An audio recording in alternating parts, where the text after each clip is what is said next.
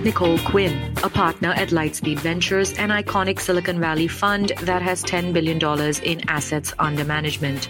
Nicole focuses on early-stage consumer internet and fintech companies with a portfolio that includes mental wellness app Calm, Gwyneth Paltrow's Goop, Lady Gaga's House Laboratories, cult shoe brand Rothy's, Zola, and Girlboss.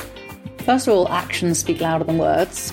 So we want to be putting this in action in everything that we do. So first of all, I'd say, what does diversity mean to us? Diversity to us is, diversity of experience, diversity of background, diversity of opinion.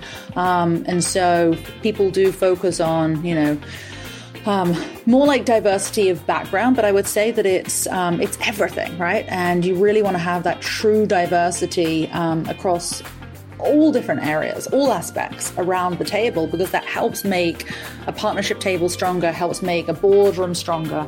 And that's when you make the best decisions, when you do have true diversity.